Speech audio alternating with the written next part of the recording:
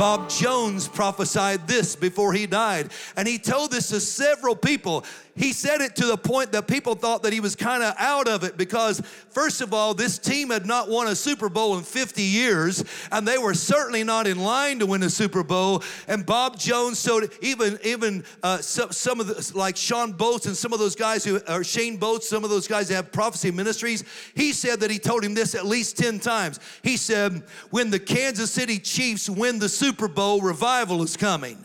And he said, it's going to happen. You wait and see when they win the Super Bowl. Well, guess what? They won the Super Bowl in 2020. And the revival, we thought the revival didn't come, but the revival did come in 2020 in Indonesia. That's when it started there. So the revival came in the east, and now is moving to the west. And wouldn't you know it, just be like the Lord to take a team like the Kansas City Chiefs, and 3 years later bring them back again to win another Super Bowl. And I know that some of you are Philly fans, and I'm sorry that you're so disappointed because of what happened on Sunday night. But you need to understand this. He said when the Kansas City Chiefs win the Super Bowl, that's the earmark for revival. Now, somebody tell me who the Kansas City Chiefs were playing? The Eagles. What's interesting about this to me is simultaneously when the Super Bowl is being played, there's another group who are also called the Eagles, who are in a different battle at Asbury University. The Asbury University athletics department are called the Asbury Eagles. And it's interesting that God, you can say that's just coincidence, and it might be, but somehow that connects with me to say God is giving us signs. God is trying to talk to us. He is trying to wake us up to see that He's speaking plain English now.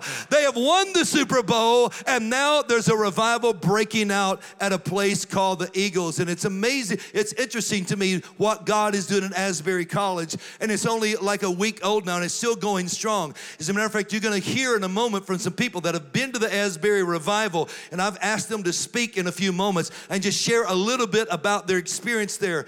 But one of the interviews that I saw that really blessed me is that they had a normal chapel, and chapel had been dismissed, and their gospel choir was singing that day for chapel, and that after everybody went to class, the gospel choir kept singing, and 30 people stayed. And from those, all the other students went back to class. It wasn't like a big eruption. It wasn't like a big celebration broke loose in chapel. Everyone went back a normal day. But 30 people stayed and started seeking God, and that choir kept singing, and before you know it, the glory of God started falling upon that small group at Asbury. And then the president of the college sent out an email to all the students saying they're still in the chapel service. If you want to go, you can miss your class and go to chapel. All the students ran there. Wasn't that something? What a great move for the president of Asbury. They all went to the chapel, and then since that time, it is not shut down 24 hours a day. Do you understand what the Azusa Street revival was? I mean, I haven't preached on it a lot, but in case you don't know what the Azusa Street revival was, it wasn't like what we call revival. We call revival a series of worship services in the same week. You know, we would call a revival let's have a revival Monday through Friday. And we would come and sing songs and preach sermons and have altar calls. That's what most people know as revival. The Azusa Street wasn't like that. The Azusa Street revival did not shut down for 3.5 years. It was 24 hours a day, and it was mostly prayer. They didn't have bands. It's what I'm seeing now.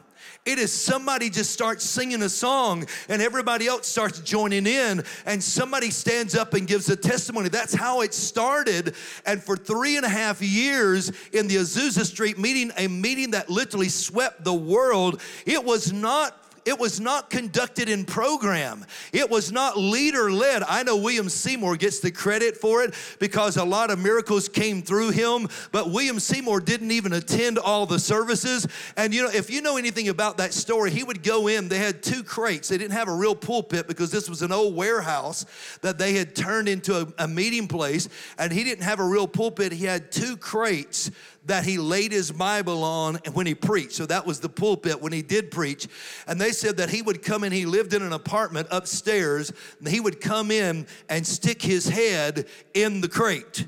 He would get on his knees and stick his head inside the crate, and they just waited on the Lord. But they said when the Lord would give him a word, like one of the stories of Azusa is that they would bring in people that were sick. They would bring in, and one night they had a whole section of wheelchairs there at Azusa, of people that had come in that could not walk, and that when William Seymour got his head out of the crate, he lifted up his head and said, the Holy Spirit said that everyone in the wheelchair section will get healed tonight.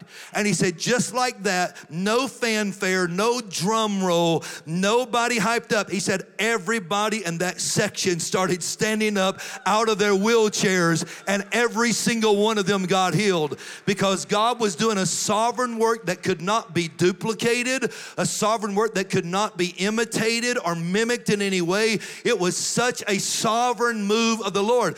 And one of the things that they talked about is the Shekinah glory of God. Now, every time Shekinah falls, it's either blue or green.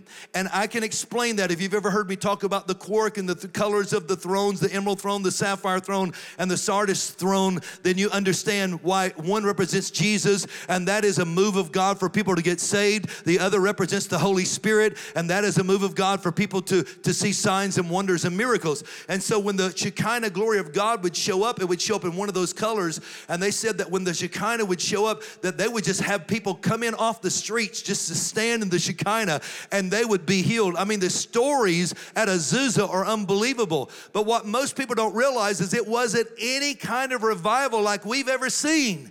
It was just people waiting on the Lord. It was just people coming out and seeking the Lord. They weren't even praying for each other that much. God would just fall in the room and do a sovereign work. Thank you so much for supporting our ministry. If this has blessed you, please say a prayer for us. And if you would like to give, we have 4 ways that you can do that. You can give online at briancutshaw.com, or if you're a PayPal user, just PayPal us at Church Trainer. Or you can also give through the mail at P.O. Box 267, Georgetown, Tennessee 37336. Or if you're a Venmo user, you can Venmo us also at Church Trainer. Thank you, and God bless you, and may the Lord multiply your seed. Now back to Hope in the Word. There's also a revival that's broken out at Lee University, which is just right up the road.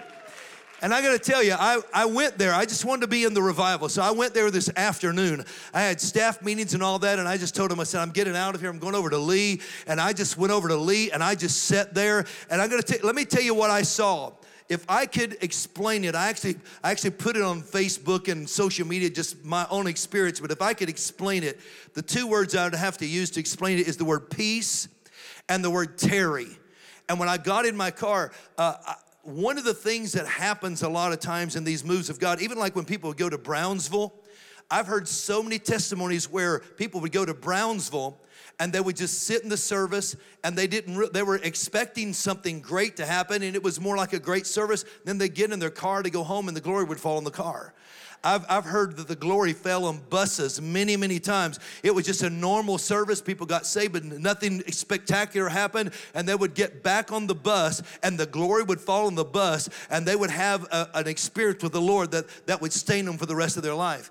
And when I walked out of there today and I got in my car, I didn't really want to leave, to be honest with you, because I'd sit there. I could only stay for about an hour and a half, and I just wanted to stay because the peace in that room was unexplainable to me. I can't even tell you. It was just like, a total peace. And the other word I would use is tarry, because when I got in my car, it was like the Holy Spirit said to me, this is what it was like in the upper room before the Holy Spirit fell. They were not expecting tongues of fire. No one had ever mentioned that. They were not expecting to speak in tongues. No one had ever told them that. They were not expecting the sound of a rushing mighty wind. Jesus never told them that part. All he said was, tarry in Jerusalem until you're endued with power from on high. And what I saw, and I haven't been to Asbury yet, but I plan to go. I want to tell you, I'm not missing whatever God is doing. If I can just get my feet wet in it just a little bit, I'm just going to go wherever God is moving and do whatever he's doing. I want it. And I've been waiting a long time to see what God is going to do in this generation. But what I saw was just young people waiting. I heard about 5 testimonies. Sometimes it was quiet. You know, that's really unique for Pentecostal circles too, because sometimes we won't let it get quiet. You know, if it gets quiet, somebody will break out and do something, you know, because we get strange in the quietness, but they weren't strange at all in it. They were sitting in the quiet, and then somebody would walk up there and read a scripture from the Bible, and then somebody else would walk up there and give a testimony. There was one young lady that came in this afternoon with a guitar, and she didn't go to the front. There were no musicians playing. It wasn't anything like that. There was no band playing. This young lady brought her guitar and sit in the back on the floor. And she just started playing a song and singing it, and the whole place joined in with her. And I'm telling you, it was just like the peace of God was coming in waves over the room. And I just didn't want to leave. I just honestly didn't, but I wanted to be here tonight, so I did leave. But I just wanted to, the peace was so thick that I just wanted to sit in it. In those moments, there was not a care, there was not a worry. And what I felt like I was witnessing is tarrying. People waiting on the Lord. And I left there thinking, they're gonna get there on Pentecost.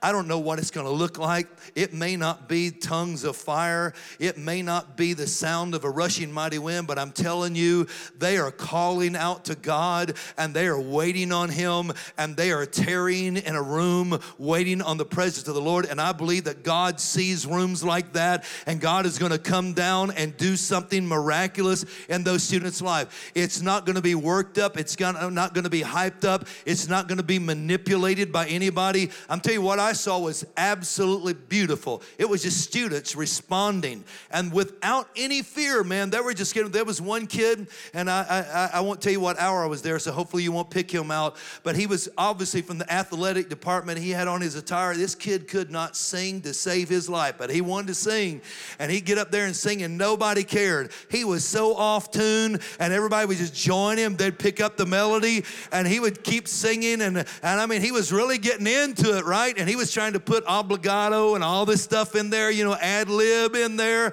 and it wasn't working, but nobody cared because his heart was in the right place. And I tell you, man, it just brought tears to my eyes. I'm thinking, yeah, man, go for it. I'm tired of people thinking you got to be perfect. I'm tired of people thinking if a light's out or if the sound isn't the right way or you forgot the words to a song. I'm tired of that. I'm ready to see something so pure and so genuine and so grassroots. Something, I want to hear some baby talk. I want to hear some baby steps. I want to see God do something absolutely grassroots.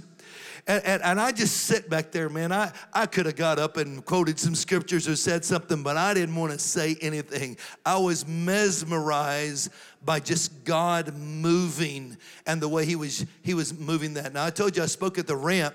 I was there yesterday speaking in their school yesterday, and also Sunday preaching in their church, and I got a text from Rick Towell today, and he said, and I want you to see this picture because this is actually this afternoon. The Ramp actually has an 8 o'clock mandatory prayer meeting for all their students. So all their students have to go pray at 8. They started praying at 8, and they're still praying right now. It has broken out at the Ramp. The glory of God has settled. And when this picture was taken, it was late this afternoon, and they have been there all day long in the presence of God. And if it's like all these other places, they'll be there all night long and all day tomorrow. I'm telling you, man, I'm so ready for this. I don't want you to take this the wrong way, but I've had enough church in my lifetime.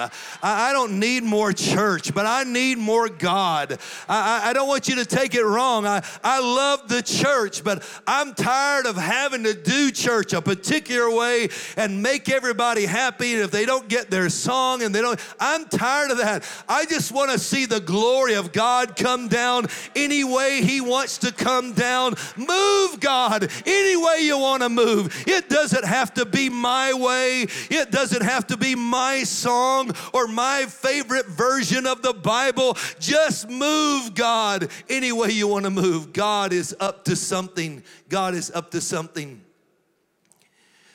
One of the things I saw that was amazing in all these places, student-led, no leaders, spontaneous worship, testimonies, repentance, no bands, no microphones, no program, just glory. And I want to tell you something. If you want to be a part of what God is doing right now, you're going to have to get used to glory, because glory is not the same as anointing. Anointing is when God comes in hot. Glory is when God comes in cool. Anointing depends upon us. Anointing is oil flowing through us. He lights us on fire, and we get all excited. He lights us on fire, and the wick pulls the oil up through us, and it wears us out. But we go after God with everything we've got. That's God using you in anointing. That's not what glory is like. God doesn't need you in the glory. God doesn't need your hand. He doesn't need your prophecy. He don't need that. When God works in glory, that's Him all by Himself. And that's what Adam and Eve experienced when they walked with God in the cool of the day. It does not look like hot. It looks like cool. It does not look like fire. Sometimes it looks like peace a lot of times. So get ready to settle in the peace of God. Anybody ready to be engulfed in the love of God? Anybody ready for you to go to bed at night and lay down with the sweetness of the Lord dripping from you and not a care in the world, because the peace of God, see, that's what the Holy Spirit wanted to give us tonight. He said, I want to give you a gift. I see your worry. I see your stress, but you don't have to live like that in the kingdom, because we have a king who's on the throne and He's in charge. And when the glory of God moves, the glory of God moves differently. A few nights ago, I had this dream. This is the 14th, so it would be 4 nights ago. I just got through preaching that day, and I went to bed, and I was very tired. I'd just driven home, and I was very tired. And Faith and I, both of us, I don't know why, we get up at 5 o'clock in the morning. I know that some people think that's insane. It's just when we wake up and we go do our prayer time. She goes to a room and prays, and I go upstairs to my office and pray. And that's our routine. We do it every day. And that morning I woke up at 5, and I thought, man, I haven't even been sleeping just a few hours, and I'm really tired. Maybe I can get one more nap, and then I'll get up and I'll go do my prayer time. And when I closed my eyes, I went into a place that I can't even describe to you. That little picture on the screen is the best picture I can show you that it looked like. I saw something that looked very similar to that. It didn't look like light. I mean, it looked like it had lights in it, but it wasn't like a fog. It wasn't like a mist. It wasn't even like a smoke. It was like that. It was like when the wick is going out and you kind of see it up in the air. That's what I saw, and it was blue, just like this color. That's why I wanted to try to show you a picture of it so you can understand. And in this dream, and I've been praying, and some of you have been praying for me that God would give me spiritual dreams, because I want to have them, and I haven't been having a lot in a long time, and I haven't had one in months, and I've been asking the Lord to show me this, and this is what I saw in this dream. When I fell into this deep sleep, I saw this blue Shekinah, and I knew it was Shekinah, and it was about 2 feet off the ground like that, and this is what I saw. I saw people coming and laying people in it. I saw people carrying teenagers. I mean, I saw grown men and women carrying teenagers and laying them in this blue mist. And then they were getting healed. I don't know what they needed, but they were getting up saying, I'm whole, I'm healed. I saw them bringing children and laying them in this blue mist. And I saw children. I saw hurting children and broken children. I just saw lives being put back together. And when I woke up, I woke myself up saying this out loud. I was actually shouting this out loud, and it woke me up from this dream. I was saying, I want to see it. I want to see it, God. I don't want to dream about it. I want to see it. I want to see the Shekinah of God. I want to see it with my own eyes. And then before I knew it, I had said this out loud. I said, I will throw my whole schedule away. Just let me see it. I will be where that's at. I don't care where I'm scheduled to be, where I should be, where everybody thinks I should be. I will be where you are, God. I want to be where you are, God, and I will do whatever I have to do that. And it was something that just in that moment, I don't know if any of you follow me on social media, but I was so hoarse from preaching. I have no voice, but I had to tell that story. And I actually growled out that dream a little bit in a video and had to display it because it messed me up. And I still can't forget it. It is like it still is alive inside of me because I know it's real. And I know that God is getting ready to do something. And here's what it looks like. If my people who are called by my name will humble themselves and pray and seek my face and turn from their wicked ways, I will hear from heaven and I will forgive their sins and restore their land. And the Lord says, revival is here. It's time to fan the flames of revival. It's time to fan it in prayer. You know how you fan the flames? You put breath into it. I don't know if you've ever watched anybody take one of those blowers and they'll blow it on a coal. The old folks used to do that. They build a coal fire and they'd take that blower just like that and would put wind on it, and the wind would make it spark up. That's why God said to Ezekiel, prophesy to the wind. He said, prophesy to the breath is the word he used. Prophesy to the breath. God needs somebody that will open their mouth and begin to fan the flames, prophetically fan the flames of what is going on. This program is brought to you by the partners of Brian Cutshaw and Church Trainer Ministries. Please help us pray that the Lord will continue to send us more partners so we can expand his kingdom around the world.